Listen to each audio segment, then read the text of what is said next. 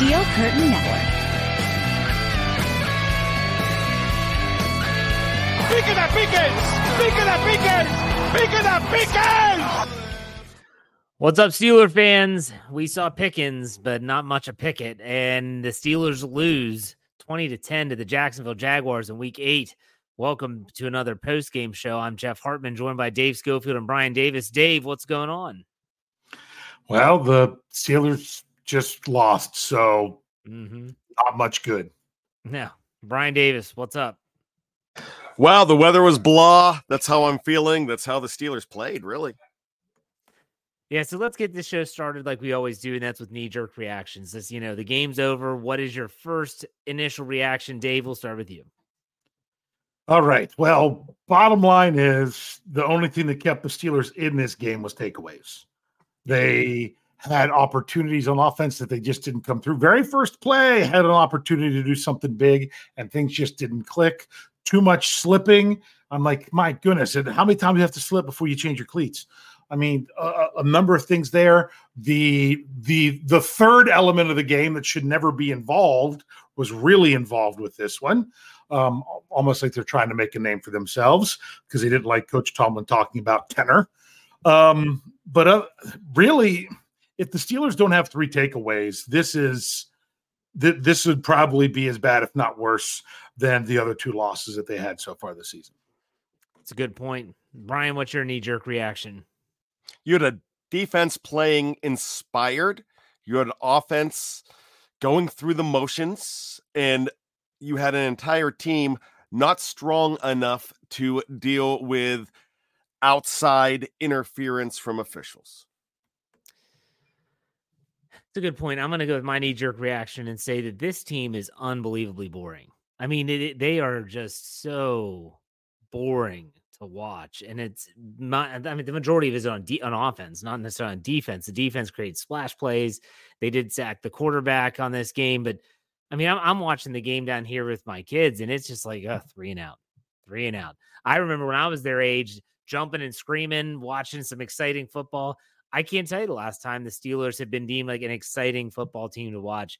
I just don't think that they're made up that way. This game was an offensive, it just was offensively just ineptitude from left to right from the Steelers.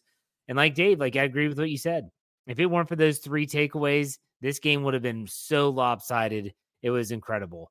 So let's start off, though, talking about injuries, because now the Steelers prepare for a short week. Thursday Night Football, the Tennessee Titans come to Acrisure Stadium, and they couldn't have more injuries at a worse time. So Kenny Pickett leaves the game with a rib injury. It was after a really awful sequence of football in general in terms of officiating and the way that everything ended at the half. And then all of a sudden they think he's able to come back. He's not. Rib injury, not sure what that means for him on Thursday night. Minkah Fitzpatrick leaves with a hamstring injury. He too is unable to return. Deontay Johnson leaves, but he's able to come back. Dan Moore, same thing. Mike Tomlin didn't talk about those injuries to players that were able to return a lot in his post-game press conference. But Dave, what's your take on the injury status of some of these guys? Yeah, if you were to say, give me even 3 players, I'd say, well, definitely 5, but possibly as many as 3 players that you're like, you don't want them to get knocked out of the game, not come back, and possibly not be available for Thursday. You've got 2 of them from that list, and Minkah Fitzpatrick and Kenny Pickett. And even on a normal week, who knows if they'd be able to come back, because we just don't have the information right now. But the fact that they play on Thursday, that's pretty tough. And these next couple games are really going to be the key to the Steelers season. Brian, what's your take on the injuries? You know what? I think they're debilitating. You see these guys go down when they, like Dave said, we thought Kenny Pickett was coming back. Minkah, I mean, you knew right away that was a hamstring, and we've seen what hamstrings can do. That's not just a quick fix. It really isn't. You don't see them coming back the very next week, whether a hammy, whether it be a groin. And I mean, it just doesn't, especially on a short week. And can I give my tickets back now? Because I was going Thursday night. And so I'm going to see a whole lot of Mitch and and backup safeties, and that's not what I'm really looking for. I wouldn't say Kenny Pickett won't play. It all depends. I mean, he was on the sideline throwing. Now, whether they shot him up with like some pain, a numbing agent of some kind, that's a possibility. But Kenny Pickett's a tough guy. He might be able to tough it out, but we'll see. If I had to bet, I'm not betting on him playing on Thursday Night Football. Minka, no, I don't think there's any chance he's playing on Thursday Night Football. But now all of a sudden that game brings on a different tenor, even though we all kind of thought that this game could turn out the way that it did. The Jacksonville Jaguars are a good team. They've now won 5 games in a row. But the one thing that I can't stand, I want to get this out of the way before we start breaking down any players, any numbers, any statistics. And even before we get to any super chats, which we'll get to every single one of them. We have to talk about the officiating. The officiating in this game, and this has been a talking point of mine on our NFL shows, which you can hear those on the FFSN NFL feed. The integrity of the game for me is being called into question by poor officiating. And it's not that these guys are out there, or girls, throwing the game, but it brings it into question. And that's a real big problem for me. So, Dave, I'm going to throw it over to you first. You can talk about whatever officiating blunders you want from this Week 8 game. Maybe it's the end of the half situation, whatever, where 3 points were essentially taken off the board of the Steelers. What was your take on the officiating in this game? I mean, I think universally across a lot of places, even outside people being Steelers fans, know that the officiating was not good in this game. There was some criticizing of the officials, even from former officials, from things going on in this game. The super late pass interference on James Pierre on the 3rd down, I'm pretty sure that led to a field goal, didn't it? Yep. But the official that was right there didn't call it. The official that called it from a long ways away didn't even have the angle to see if he actually made contact or not. I'm not saying that he didn't. I'm just saying from where that official was, that's not the angle to make that call or the proximity. And yet they make that call. There's nothing to really say about the field goal.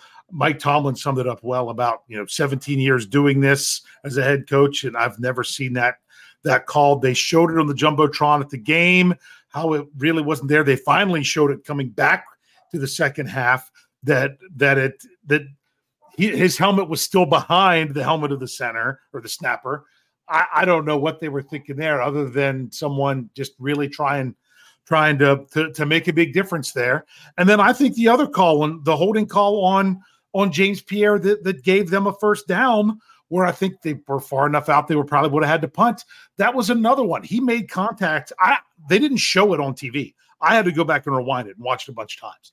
He made contact in the first 5 yards, and the receiver stumbled, and he stumbled towards Pierre. So then he stumbles past Pierre, who's not even still grabbing it or anything, and they call a flag on it, basically because the receiver couldn't get his footing on the wet turf. It was bad all around. I still find it ironic that the one official who wanted to call, who made the call on the offsides on the field goal, was the one that wanted to call the runner down on that play. It did end up being a much closer play than I thought, because initially I thought for sure it was a fumble. But just overall, I mean, F minus. If we're grading the officiating. Brian, what was your take on the officials? Irreprehensible. That's did the Jacksonville got no calls that I could recognize, and if you could bring one up to me, I'll be glad to eat crow. I feel like there was I don't believe in home cooking, but this was away cooking. This was this was hospitality. And I just don't really get it. The field goal, that's 3 points. That 3 points makes a huge difference in everything. You approach so many things so differently when you have those 3 points back. And I have no idea. I mean, it would have been beautiful justice if Boz could have come back and hit a 61-yarder. I would have loved to have seen it just to knock that off the board. I think that changes a lot of things. I think a lot of the calls on Pierre hated, but the worst one that I hated was you get a flag, and I thought there was no reason to flag that late hit, that unnecessary roughness on the Steelers. But then, how much more egregious was the play when Pickett got just smashed. I mean, that was a lot later, and they don't touch it. So, and it's because, and when I hear a talking head say, well, it's because the way they landed on their side. Late is late. Bad is bad. Come on. Yeah, that was the problem I have with that one more is it was like they whipped him to the ground on that one. And that's what they really try to take away. So to me, whipping them to the ground and not landing on them is worse than a safety who weighs less than the quarterback supposedly landing with his weight on. Sorry, Jeff. See, no, it's okay. The problem is the first penalty. It's not even, I'm not even questioning that it was Keanu Neal who blitzed and hit Trevor Lawrence. I'm not even questioning that. It's the fact that they flagged it. So once you flag that call, once you flag that hit, well, guess what? You're saying that anything that is that or more egregious is a penalty. So then when the Steelers fan base watches their quarterback who throws the ball into the dirt to try and stop the clock, gets hit, pins his arm down, and then drives him into the ground, hurting his shoulder / rib, whatever they deem it to be, that's a problem because it was worse than what Keanu Neal did to Trevor Lawrence. This is where I'm coming from. I'm not coming from this at a pro Steelers stance right now. I'm coming from this as a fan of the NFL that says, what is normal right now with these type of penalties, these judgment calls? There is no normal. No one knows. And then you have, like you said, I think it was Brian, the talking heads trying to justify it. They're trying to cover for the league because they're paid by the league. And CBS knows we're not going to run replays. Dave's brought that up a million times with certain calls that they're not going to replay certain things because they don't want to show up the officials. This is why I have an issue with officiating in the National Football League, is that it's inconsistent at best and it's never even. I don't care what game you're watching. You could be watching Denver and Kansas City playing right now, and I guarantee you it looks more one-sided by the week. I hate it. I hate that it's a talking point. I wanted to get it out of the way now. Dave, any final thoughts on any of that? In a game where the Steelers just didn't have it and showed how their style of play is not going, the recipe we've seen over the last several games that they've won is not going to work against a high-quality opponent. That should be the story and not talking about officials. Agreed. Brian, any final thoughts on that? No, actually I do have a final thought. The Steelers were not able to be, like I said at the beginning, they were not able to overcome this stuff, and they had opportunities to overcome the officiating as well. Okay, let's get to some super chats here. We had 3. Let's get Kyle Smith. He gave us $5, said it's an embarrassment. Trubisky is on the roster. Where are all the Trubisky truthers at? Just as bad as the refs. Kenny is underratedly valuable. We'll talk about the quarterback play here shortly. Let's get also one from Andrew Palladino. Gives us $4.99. He says, as bad as it gets, guys, would benefit from another bye. I hate to say it, but the 2023 Pittsburgh Steelers are a really bad football team. Thanks, Yins. Okay, and let's go back to Kyle Smith for another $5. Said another question. DJ can't shush, but the Jags can't steal terrible towels from the crowd, use them as props, and that's not taunting. It kind of goes back to officiating and the inconsistencies of it all. But let's start with the recap like we always do for those new to this program. We talk about every single player. We start off on the offensive side, and we start with the quarterbacks. Let's go with Kenny Pickett, 10 of 16, 73 yards, 4.6 average, 1 sack for 5 yards, a 73.2 rating. Before we go to Mitch, guys, what were your thoughts on Kenny Pickett before he left with injury? Dave, we'll start with you. Yeah, people that are harping on Kenny, it's not, let's just say this. His first halves in other games have been worse. Was this second half of the game from last week, Kenny Pickett? No, it wasn't. I mean, like I was saying to Jeff but before we went on air, that first pass to Deontay Johnson, was it a little bit high? Yes. Was it too high? No. Could it have been caught? Yes. Could it have been a foot lower? When you're talking about being that far down the field, that's tough. And all these things wanted to do with talking about criticizing Pickett. I just didn't see it.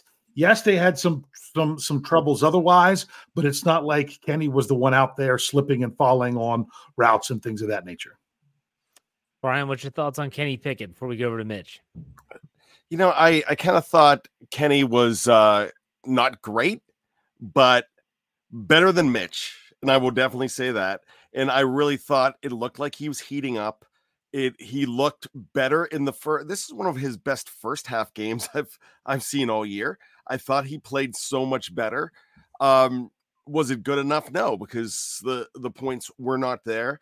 But I would have loved to have seen second half Kenny, especially because second half Mitch wasn't good enough. Kenny Pickett's play is it's as inconsistent as the offense, and that's from top to bottom. That's the play calling, that's the execution, that's the offensive line, all of it. It's just so inconsistent. You just never know what you're going to get. You have a really good pass on the very first play from scrimmage for the Steelers, and it goes incomplete. And then you have this same doldrums over and over again. That's another sequence very reminiscent of the first drive against the Los Angeles Rams, where it was a pass to Deontay Johnson, who doesn't go north and south, runs east and west, gains 8 yards. You're thinking, okay, here we go. We'll convert on 2nd and 2. No. 3rd and 2. No. Punt the ball. These things are not just one individual. I think we as fans often want to point at one person and say it's their fault. Maybe it's Matt Canada. Maybe it's Kenny Pickett. It's not just one person's fault. It's cumulative. So let's talk about Mitch Trubisky, who came in relief after Kenny Pickett leaves, throws for 27 yards on 15 attempts, or 15 completions on 27 attempts, 138 yards, a 5.1 average, threw for a touchdown to George Pickens, was intercepted twice, was sacked 2 times, a 51.2 rating. Dave, thoughts on Mitch? I mean, it's kind of what you're going to get sometimes coming off the bench. You hate to say that, but I think back to the Baltimore game last year with the 3 interceptions. Basically, there was one drive moving the ball, made a nice throw on the touchdown. Not like it was an extremely difficult one, but just not enough to get the job done for the Steelers. It's almost like, oh, well, sometimes Kenny needs the first half to warm up. Well, Mitch needed a half to warm up as well. And together you only got a half each. So it was not obviously not good enough to get the job done, but didn't really even give him a chance. Brian, what's your thoughts on Mitch? 2 interceptions. There was a part of me that when he threw that last interception, I never really count those heaves into the end zone as interceptions. I kind of I wish the stat keepers would take them away, but today I didn't, because he got away with one that was dropped. He was throwing that one interception that he threw was terrible, and the second one that he almost threw was really bad. And when a lot of those 15 completions were those all at the end of the game, that short stuff. When he tried to do something significant down the field, it wasn't significant. Yes, does he have a touchdown pass in this game? Absolutely, he does. It was Pickens did a lot of work on that, but he still gets credit because he throws it. But there was nothing down deep, nothing really mid-range. It was all this really dink and dunk stuff that gave him the 15 of 27. Otherwise, it was a pretty bad game, and it was a game that he still could have at least tied for the Steelers and given him a chance in overtime.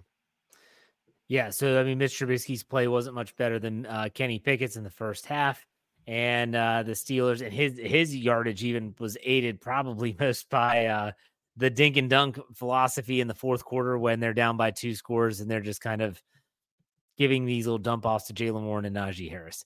Let's get in our super chat here before we move on to the running backs, etc. Tom plays games. Tom Muir gives us $2. Says Mitch crapped the bed. He can't win. He can't be the quarterback on Thursday night, is I think what he wanted to say.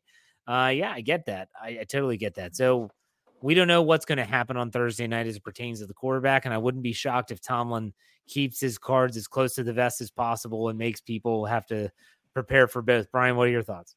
I got to say this real quick. So in the early game in Green Bay and Minnesota, Kirk Cousins tears his ACL. So what makes this whole performance even worse for the fact that you come in, Mitch comes in, and now with Kenny, you're not sure about his ribs, you don't have the ability to pull off a trade sending Mason away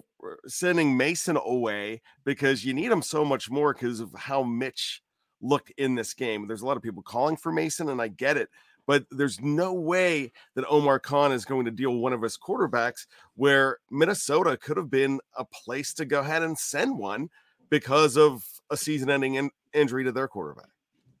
Yeah, I'm sorry. I just got that notification on my phone that I didn't realize that Kirk Cousins, they're saying an Achilles. He ruptured his Achilles tendon, so that'll be. I saw that he came out, and even though Minnesota won the game, they were like not celebrating in the locker room or anything afterwards. So I knew it was something bad. I'm sorry, I said ACL. No, that's okay. No, that's all right. Dave, what are your thoughts on anything? Yeah, I was just real quick going to talk about the first interception by Trubisky. People were like, that was in triple coverage. That was in triple coverage. Yes and no. Trubisky saw that both guys that were on the inside were on the inside. So were on the outside. So he threw it to the inside.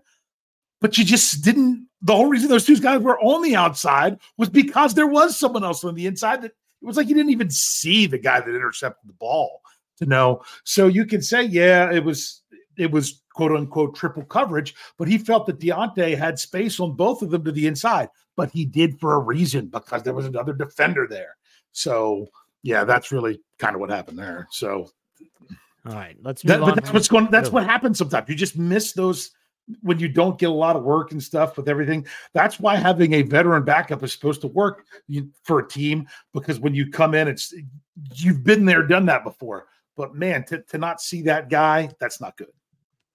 Let's move on to the running game. The Steelers finished the day with 70 yards rushing on 18 carries, a 3.9 yard average. Jaylen Warren, 5 for 19.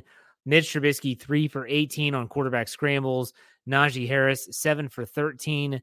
Kenny Pickett, 1 for 10. And Calvin Austin, 2 for 10. What's your all's thoughts on the running game? Dave, go ahead. You can start. Okay, now it's time for me to bust out what I was tracking all game. I'm sorry, but people want to blame stuff on the offensive line, on the running backs or whatever. I don't like to just constantly be on the same kind of train. And it's not like the play calls were terrible in the first half, but my goodness, you can't have it to where every time you're in shotgun, you pass, and every time you're under center, you run. That's what the Steelers did for the first quarter. 6 shotgun plays, 6 passes, 4 under center plays, 4 runs. And in the second quarter, when they were in shotgun, they passed it 12 of 14, and I'm counting when the quarterback scrambled as a pass because it was supposed to be a pass, or if he gets sacked. Okay. When they ran it on those 2 plays, they got 3 yards and 1 yard. And when they went under center 5 times, they ran it 3 times. They ran 2 play action passes. How about 16 yards and 6 yards? But on every single one of those, they refuse to break script until they get a first down. If they don't get a first down, they will run out of shotgun. They will run out of under center. They will pass out of shotgun. One play the whole game where the Steelers had not gotten a first down on the drive yet. It was where they got the 5-yard penalty in the fourth quarter. Did the Steelers break away from that script? Once. Now, I'm kind of throwing the fourth quarter numbers out because they were the only time they were under center the whole fourth quarter was to spike the ball. Other than that, they were shotgun the whole time, and they ran once. Okay, but the game dictated that. But even in the third quarter, they lined up in shotgun 12 times, passed it 10 of them. Under center 4 times. They did pass 2 of the 4, but both of them were incomplete. You're basically saying what you're doing, especially early in the game, especially first quarter, to tell the other team if you're running or passing it. How can that be your scripted plays? How can that be your scripted plays? That every time you line up one way or the other, you do exactly what you're telling the team to do. How can you run the ball like that? Yeah. If you're only going to hand the ball off when you're under center, when the quarterback goes under center, just send everybody out. Well, not only that, no disrespect to you, Dave, but if you can figure it out, now you do have an experience with coaching and you did play the game, but still, if you sitting there, you're tracking this, don't you think that the advanced analytics that go to the NFL coaches, they see it too? So it's almost like you're for tipping your hand. So now we're kind of merging into play calling, which we'll get there though. But how can you get a run game going doing that? You can't. They had no hope. They had no prayer. I get it. I get what you're saying. Brian, go ahead. And the eligible Number 77 is eligible. Everybody knows what that means too. They did run a play action one time. They did. But still, there's not much. And that leads me, when you say that, Dave, that leads me to also think, what is the problem? Why are you not seeing more Darnell Washington even as a blocker? Because remember, we talked about this on draft day. You do not, if you bring in a guy like Darnell Washington, maybe he's not good enough. Maybe they see something in practice that they don't like. I don't know.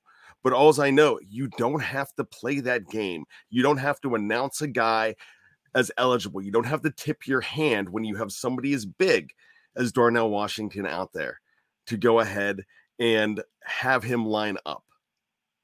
I'm gonna say this, since we brought up Darnell Washington, and this has been my MO with Joey Porter Jr., with Broderick Jones. And I'll ask you this, Brian. Who replaced Darnell Washington when he's not on the field without Pat Freiermuth in the lineup?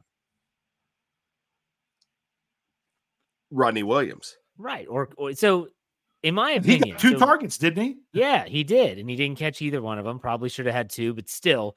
So Hot Rod gets the call. He's in there as that second tight end when Connor Hayward's not being used. Is Darnell Washington that bad that they can't use him in those situations? Because if the answer is Hot Rod is way better than him, well, then that speaks volumes about your draft pick. But if it's like, well, no, they're about the same, why are you not using the guy that you selected in the draft to at least go out and gain experience and to cut his teeth that way if what you're seeing ahead of him is no better? It's the same argument I had with Dan Moore when they went back to him after the bye week. Hey, if Broderick Jones is a rookie, is as good as Dan Moore is now, then play Broderick Jones and give him the experience. I just don't get it. I agree with you 100%, Brian. The running game is non-existent. And a lot of it, as Dave mentioned, was by design. So let's go to that offensive line. Let's talk about that. Let's get that out of the way before we go to the pass catchers here. What were your thoughts on the offensive line? They surrendered, let me see here, 3 total sacks. The Jacksonville defense had 9 quarterback hits. It was a rough game for the offensive front, in my opinion. I thought Mason Cole had one of his worst games in terms of snapping the ball. A lot of errant snaps to the side, low. People want to poo-poo the fact that the quarterback was able to corral it. It throws the whole timing off of the play, the footwork of the quarterback. Dave, you're the offensive line guy. What was your take on that group today? You pretty much said it well already. Well, Mason Cole, the low snaps, that's concerning for sure. But once again, I don't think they're being put in a very good situation. Yeah. I don't. I really don't. It goes right back to what I was saying before. The running backs aren't being put in a good situation with that. The offensive line isn't being put in a very good situation with that. When the other team can get a jump on knowing what you're doing. Now, at the same time, look at all those first-round picks on Jacksonville's defensive front. I didn't expect the offensive line to go out there and tear it up today. But I expected them to do better than what they did. So in all, I would say not good, but I don't think that was their problem as much as other things. Okay. Brian, what was your take on the offensive line? You know what? I'm really agreeing with Dave on this. I don't think they're being put in great situations, but at the end of the day, you have quarterbacks getting sacked. I know you have a lot of 1s and 2s on that other side. You know, that we knew that this was going to be a tough team to run against. We kind of knew that, but still there were opportunities in this game like crazy. The defense kept you in the game. The offensive line could have held some blocks. They could have done some more things, but it was very predictable. And I don't think, just like Dave said, I don't think they were in good position at all. Yeah, I mean, I kind of already spoke here. I forgot about this super chat here. I want to get it on the screen. Steeler D gives us $4.99, says, thank you for the breakdown, Dave. He's talking about your stats and the shotgun versus under center. He said that's why there are no false defensive steps. They know what's coming. I agree. Yeah, 100%. I agree. So let's finish with the pass catchers. The Steelers had Deontay Johnson led the way with 8 catches for 85 yards, did not hit pay dirt. The streak continues. Najee Harris, 5 for 42. Almost all those were on that final drive. Connor Hayward, 5 for 24. George Pickens, 1 catch, which was a 22-yard touchdown on 5 targets. Calvin Austin III, 2 catches for 19 yards. Oh, Deontay Johnson was targeted 14 times, by the way. 14 times. Jaylen Warren, 4 for 19. Allen Robinson was targeted once, no catches. Rodney Williams twice, no catches. What are your thoughts on the pass catchers here? We've already talked about slipping a little bit. Offensive play calling. Dave, what are your thoughts? Yeah, I have to go back and look at it. Bad might know what it is, but there was a streak that ended because how many straight games throughout his career has Allen Robinson caught at least one pass in every game that he appeared? It was a lot, and he didn't get one today. Was he the one? Was he targeted on the interception, or was it Deontay? I don't know. It was Robinson on the interception thrown into triple coverage. Yes, I said Deontay earlier, and I think so. I messed that one up. But yeah, the receivers. Other than I was getting frustrated, I'm like, why is Deontay Johnson still wearing the same shoes if he's going to continue to slip? Because that cost them in several cases. So that's one thing that I don't get in this day. And if you're allowed to wear those kind of spikes and you're continuing to slip, then do that. I know I was involved when I was coaching. There was a big controversy because you weren't allowed to wear spikes that were a certain length in high school. And a team actually won a playoff game where they had great footing and the other team was slipping all over the place. They found out that partway through the game, they had on illegal spikes. All it was a 15-yard penalty, and the coach wasn't allowed to coach in the next game. But it obviously changed the outcome of everything. So those kind of things are crazy. But in the NFL, they don't have anything like that I know of. So why not get the right footwear out there? But in all, I'm sure George Pickens was getting frustrated, but he was being, from what I understand, he was being bracketed the entire game, and they were kind of letting them throw it to Deontay Johnson more than George Pickens. They made a conscious effort of George Pickens is not going to hurt us. And what did he do? When he had his one catch, it was a touchdown. Yep, that's a good point. Brian, thoughts on the pass catchers? I really don't feel like the pass catchers who I have been on their bandwagon all year long. I thought this was their worst game. I don't think that they did anything to help like they usually do. And I usually rank that position group pretty high for the Steelers, but today I'm thinking, no, they were not good. They were below average, and I'm going to bring this up. I love the athleticism. I love the heart of George Pickens. I do not love the hot dog in George Pickens. And I'm going to say this. Look, know where you are in the game. There's plenty of times to celebrate. There's plenty of times to taunt. He didn't get caught for taunting today. That's not what I'm saying. But when you make a beautiful grab on the sideline, be aware. Get back.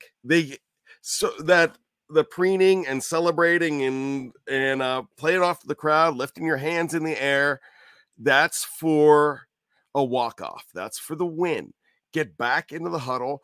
Jacksonville had a play that they got back right away because they thought that it might be reviewed. So they wanted to make sure that was done right away.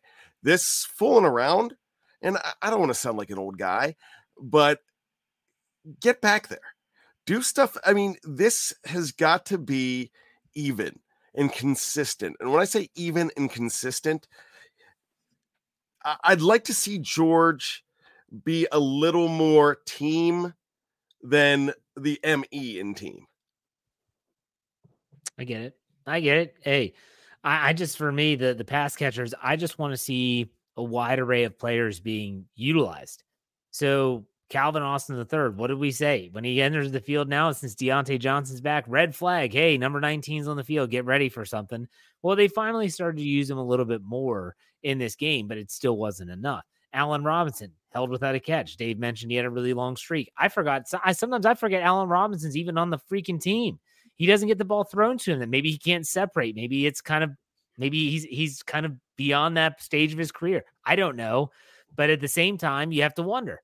Then you talk about Darnell Washington, the lack of usage there. It's mind numbing to me. And I don't know. I'm not going to sit here and claim to know enough to say it's a play caller or the quarterback or the player itself, meaning the pass catcher, that's at fault here. But man, it is, just think about Pat Freiermuth when he was healthy. Well, what was he doing? They weren't even targeting him. It wasn't that wasn't catching passes. He was dropping the balls, running bad routes. They weren't even targeting him. They weren't even using them. It's frustrating. It is frustrating. So let's finish this offense up with everyone's favorite topic, and that would be Matt Canada. Dave, you've already kind of alluded to some frustrations with personnel and groupings. What was your take on the offensive play calling? Yeah, I didn't think it was that awful, which is funny because that's kind of the standard we're developing into when it comes to judging it. It's not like there were some complete bonehead play calls. My bigger problem isn't the plays, and it's been this way for a while with a few exceptions. It's what you call out of what formations and personnel packages, is that the team, the defense has a better opportunity to stop what you're doing because you're stuck in a rut. You line up in this formation, you're going to do this. Now, granted, there's a lot of things you can do in the passing game when you're lining up out of shotgun. This is just basic stuff that you could even break it down even more. I feel that you have too much of an idea of what's coming, which just makes it too easy to defend. So I think it's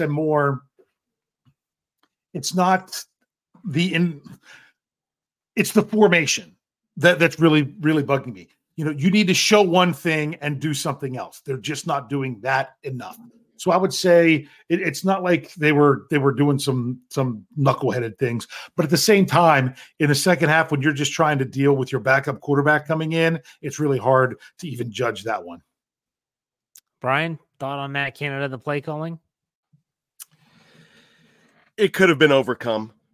It is what it is. It's going to continue. And there's nothing that he could do to make it better. The Steelers are in bed with Matt Canada for the rest of the year. We know that, but they are not willing to change. And if they are not willing to change, it doesn't matter who the individual is that's not willing to change. It will just mean stagnation for the rest of the year.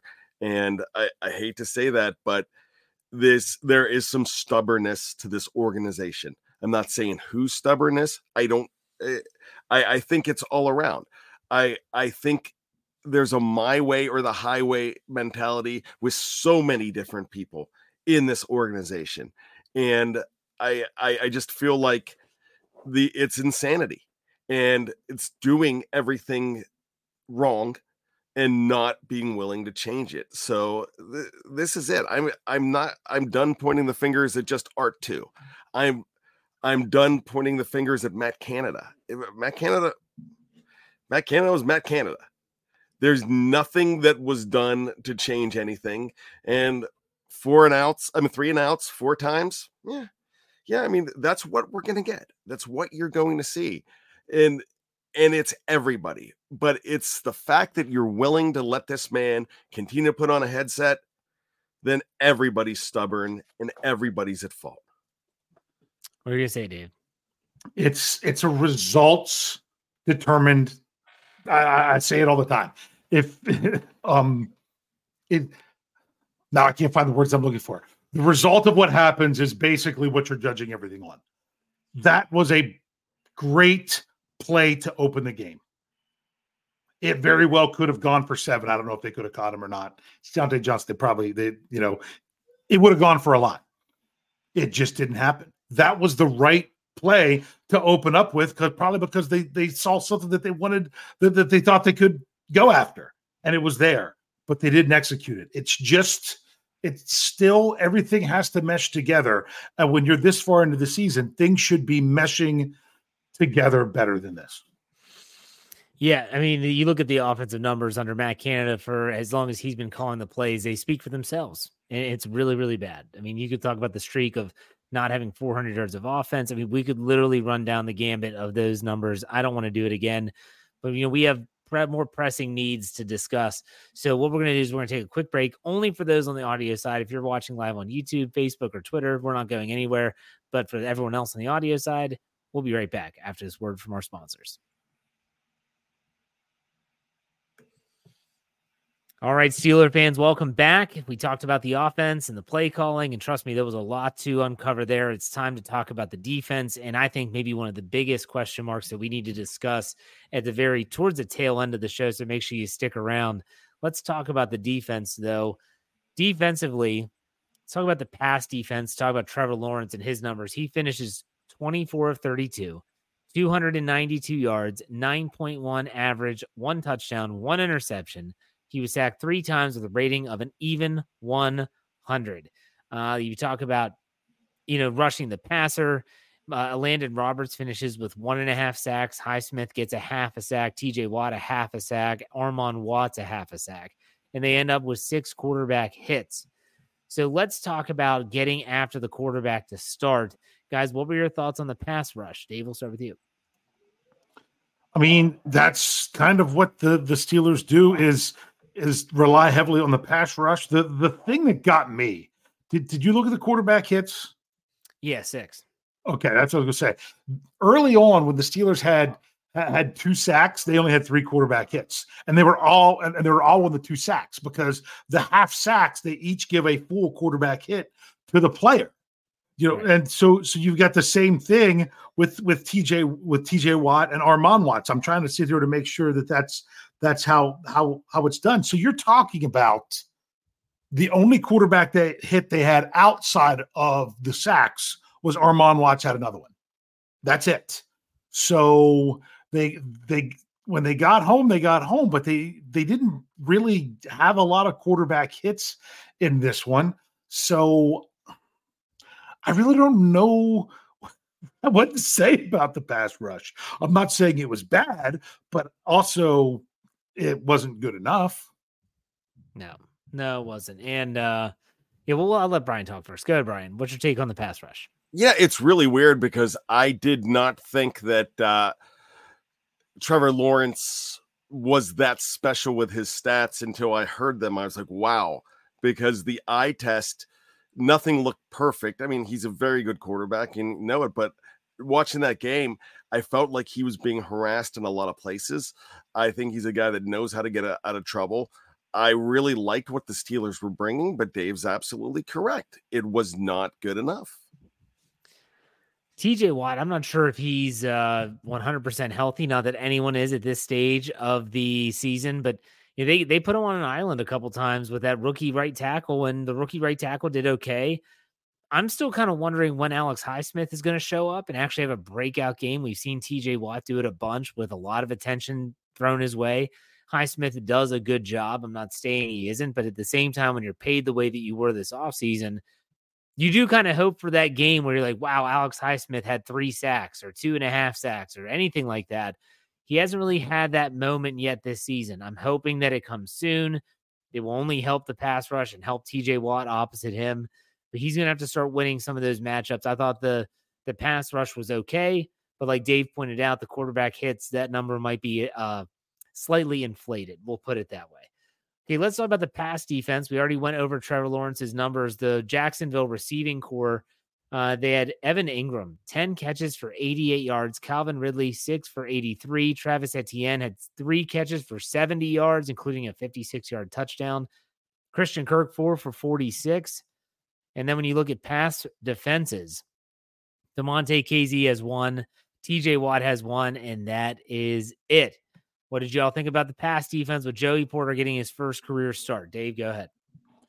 Yeah, they missed Minkah. Yeah. I mean, the touchdown they gave up, only touchdown they surrendered was, you kind of saw Joey Porter Jr. buckle to step up at a moment that he shouldn't have. But where was the safety? The safety was not where he was supposed to be. Both players were stepping up to take the short pass with no one to handle the deep. That Coach Tomlin said it after the game, a miscommunication. That makes sense based on what you saw out there, because there should not be 2 guys up for going for the short pass and no one over the top. So they missed Minkah. It just didn't seem right. It seemed like they avoided Patrick Peterson a lot until towards the later part of the game. because I didn't see him getting involved in much at all until later on. But you give a team enough time, and they're going to find a way to get there to get it done in the passing game against the secondary. And I don't mean enough time, meaning in the pocket, meaning far enough into the game. I get it. Brian, what are your thoughts? Kirk, always open. Ridley seemed always open. Evan Engram had a fantastic game against this team. It seemed like even when you got him in the third down situations, they would come up with ways to do it. So if you ask me about the pass defense, horrible. Just horrible in this game. Would have loved to have seen what Minkah could have done to change all that. And I'm sure at least 3 incompletions if Minkah's in that game. It was on Twitter. It was funny. I put out there that why is the defense look like they're chickens with their heads cut off before the snap? I mean, they're literally running around. Everyone's pointing at each other and they're shuffling and all this stuff. And someone commented back to me and said they don't have the guy that normally gets everyone lined up, Minkah Fitzpatrick, out there. And I was like, that makes a lot of sense. Minkah is normally the one that sets the entire secondary. He gets everyone lined up. Hey, here's what we're doing. This is what they're thinking. He's a ridiculous film freak when it comes to studying film. Yeah, they missed him big time. And like you said, Dave, that play, Joey Porter bit on it, but at the same time, he was expecting help over the top. And I think KZ was trying to intercept the pass. That was just dreadful, So that is the fragility of the Steelers, though. When you think about it, one mistake where the defense feels like they have to play a perfect game just to give their offense a chance. That is the fragility of this Pittsburgh Steelers offense right now, and really the team in a whole. So let's finish this up talking about the rush defense, which continues to be an issue. The Jacksonville rush, they ran for 106 yards on 30 carries, a 3.5 average. And I felt like it was worse than this. Etienne rushes 24 times for 79 yards, a 3.3. Trevor 1 for 10. Tank Bigsby 3 for 9 before he had his fumble and exited the game. I felt like the Jaguars were running the ball really well, and they just got away from it. Dave, what were your thoughts on the run defense? What's crazy is that the Steelers had a better YPC. They had a better yards per carry than Jacksonville did. There was a few times that they were able to get some runs and some outside runs. You got to look, though. There was a lot of times where the Steelers were stuffing them at the line of scrimmage. A lot of times they were stuffing them at the line of scrimmage. But then Jacksonville would turn around, complete a pass, and you would completely forget that the defense did that to set it up. So that's why sometimes their good stops against the run kind of brought it all back. I mean, Alex Highsmith made that great 5-yard loss there towards the end, things of that nature. But against the run, they didn't do all that bad against the run in this game when you really look at it.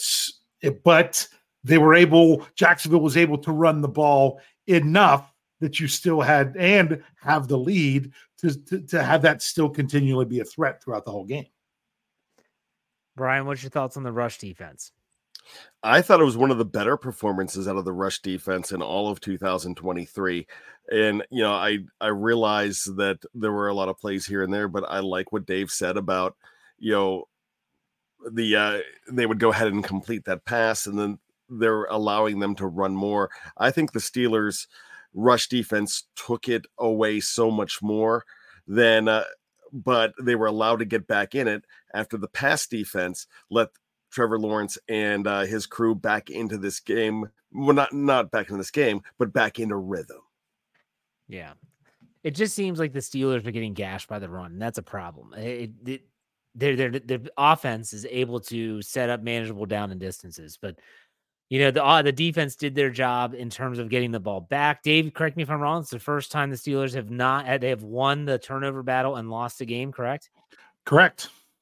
Okay. That's why they only won it by one when you think about it, but there's been other games they won it, but this is the first time they won the turnover battle and lost the game, but really winning the turnover battle here, like I said before, just kept it from being a blowout. Yes, absolutely. All right. I have to bring this up before we get to final thoughts and all that stuff. So we all talk about like coaching ineptitude. We talk about issues within the coaching staff. You guys, at what point does this at what point does this fall on Tomlin is a question that I have. And I want to get your all's thoughts. I mean, the fan base in its entirety loves to say like, oh, well, it's Canada's fault. But at what point does this run all the way up? And Brian brought up Art Rooney. Fair enough. But Mike Tomlin, he does deserve some criticism for the way that this team has played. Dave, what about you? What's your take on that? Yeah, I mean, bottom line is I still think the problems with the Steelers are more on offense. And yeah, they're ranked in the 30s for both offense and defense. But somebody said it. TJ Watt gets the sack, a 3-point play. Well, I guess it was him and Armand Watts got credit for it. Initially, they gave it just to TJ. But it's a 3-point play. Takes them out of field goal range. But 3 plays later, the defense is right back out on the field. Right. They're asked to do so much and absorb so much constantly that to me, and people are like, it's not that the defense is good enough. But at the same time, if the offense actually complemented the defense a little bit more, I think you would get better play from defense as the game went on. So you really need to do something with that offense. And I don't know what Mike Tomlin has to do to go in and he's the head coach. He has say over everything. But most fans realize he's a defensive coach. He's probably going to get his hand more into the defense. He's got to get his hands into the offense more, or flat up just have better people handling the offense, because that's where I'm putting the majority of this. When you go out there and you just can't get first downs at all, what's the defense supposed to do? Knowing that the first quarter you're not even going to get a first down, and that it's your job to make sure you're sticking around. That's too much to ask every single freaking week. Yeah. Brian, what's your take? There comes a point when you allow the inmates to run the asylum, then you know what happens? Then you're at fault too. There's a lot of stubbornness to Mike Tomlin. And I talk every single week about how much I love Mike Tomlin. And I've been blaming Art Rooney II a whole lot. But I also believe that on this whole Matt Canada thing that I don't think is Mike Tomlin's fault. I still think there's a way to push that issue if you have a good relationship with the owner, just to say, hey, who you back in here? And the stubbornness drives me crazy. I feel like things aren't changing. And I feel when he's asked about it, that there's a lot of deflection, and I'm getting tired of the deflection. Should Mike Tomlin be fired? In my honest opinion, no, he should not be fired. But I think he's accountable for a lot of this stuff. Even though this is a 4-3 team, I think this is a 4-3 team that is could very easily be looking at 4-7 real soon if they don't fix things up. So as a head coach, I don't care if you've been the head coach of a high school team or a college or hell, even if you've been like a Pop Warner coach, everything falls to you. It falls at your feet. And whether it's the success, whether it's the struggling of a unit, it all falls at your feet. And that's what I have to keep reminding myself, because I'll sit here and say, oh, Matt Canada is the worst and he's awful and he stinks. Like, my gosh, that's a reflection of the head coach.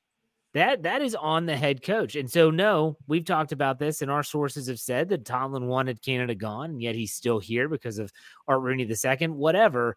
At some point, Tomlin's got to use some of his clout, which he obviously has. And he's got to say, look, we got to make a change. We got to do something. That doesn't mean you fire him midseason, but you've got to do something different. Did they have a first down in the first half, Dave? In the first, oh yeah, because they had they had the long drive that ended in the field goal. That's right. But none in the first quarter. Where they got the ball at the 2-yard line. None in the first quarter, though, right? No, none in the first quarter. No, they didn't have They only had one drive in the first half that they had any first downs. We're talking about a NFL team, an NFL offense that went an entire quarter of football and got the football to start the game that didn't even get a first down. And we're not even talking about not scoring points. We're talking about they didn't even get 10 yards of offense. At some point, something has to change. You can't just keep bashing your head against the wall. And if it does, this is when the fan base is eventually going to turn on everyone. and they're going to say it's not just fire Canada chance, and that kind of is just in vogue right now. It's going to turn to Tomlin. It is. It's going to happen. I'm not saying that Mike Tomlin should be fired. I'm saying that accountability falls at his feet. And at some point, he's got to answer the tough questions. And sometimes you have to make the tough decisions as the head coach. And I want to see something change, not change just to change because it's absolutely atrocious. Like, this isn't like, okay, we need to move some play calling around because, well, Matt Canada's not fan favorite. No, it's because the offense sucks right now and you got to make some changes. And we're also 7 games into this thing. Dave, what are you going to say? Yeah. I think the problem is with the defense. Not after I just said it's not the defense. The problem is the relying on the defense.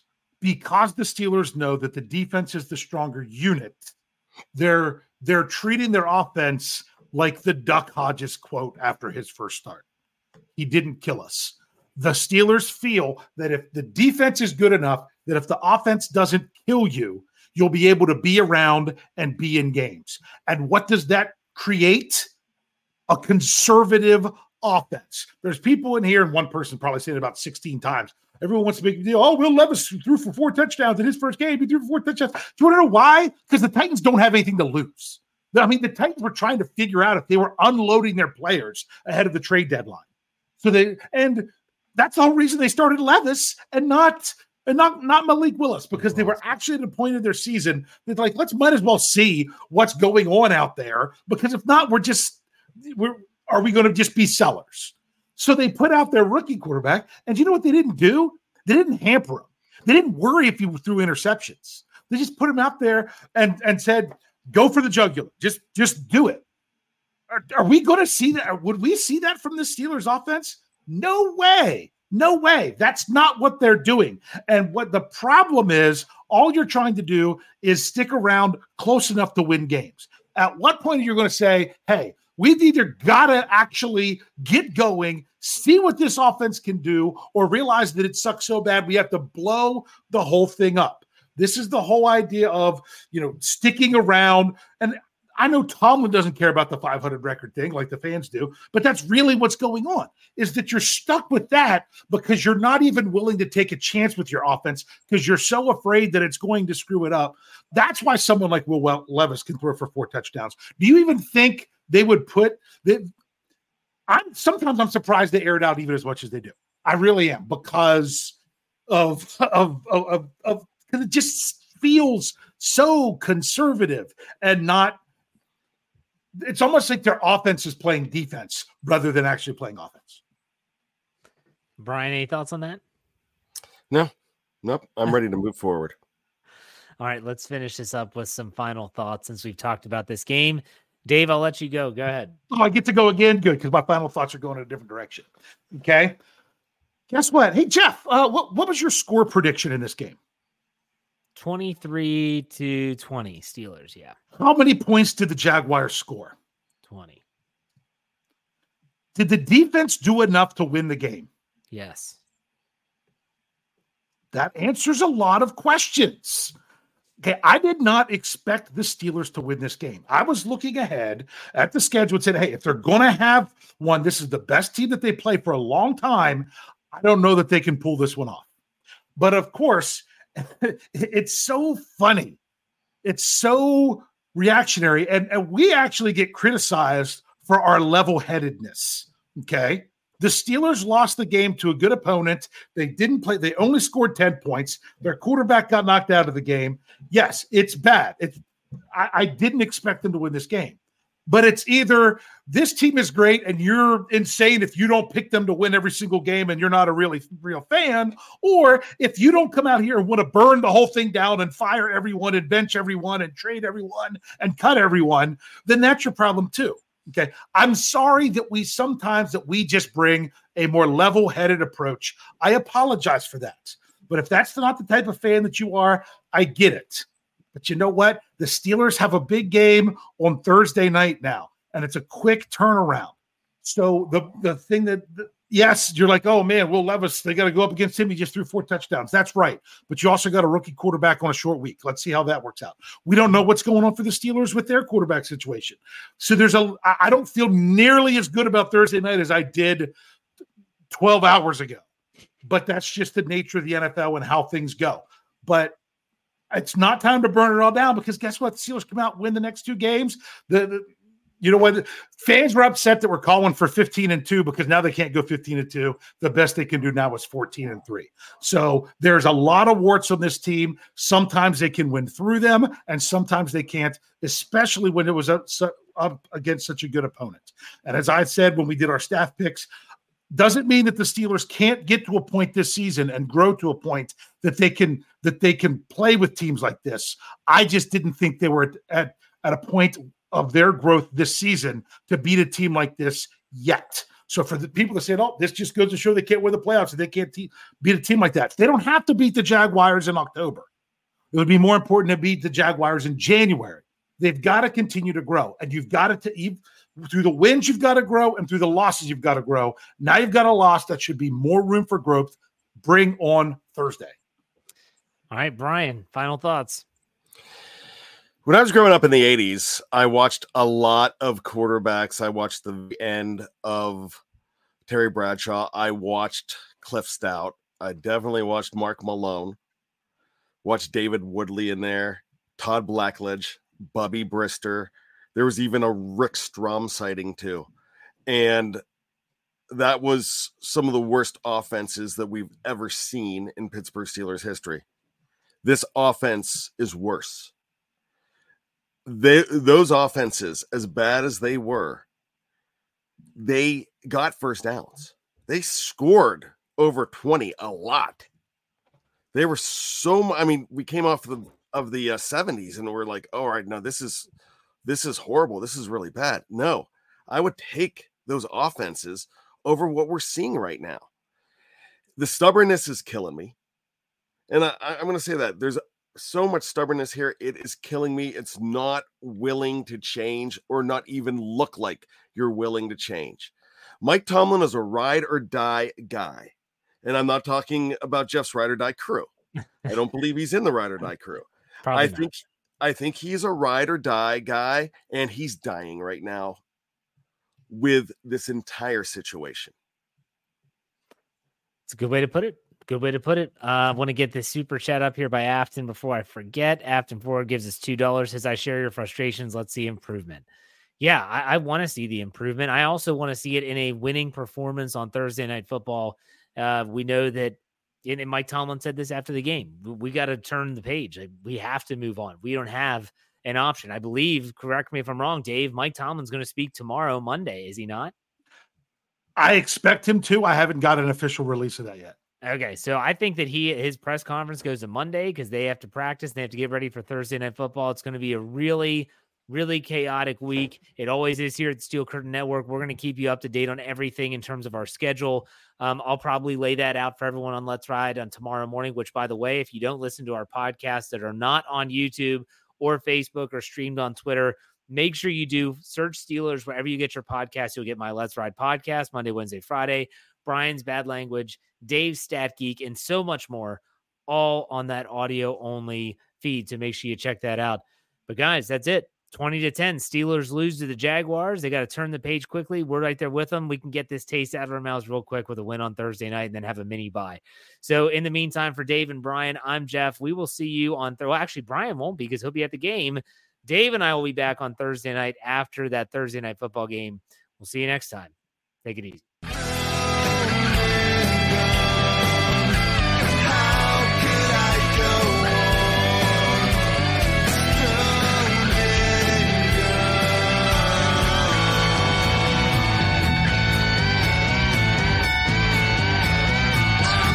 Steel Curtain Network.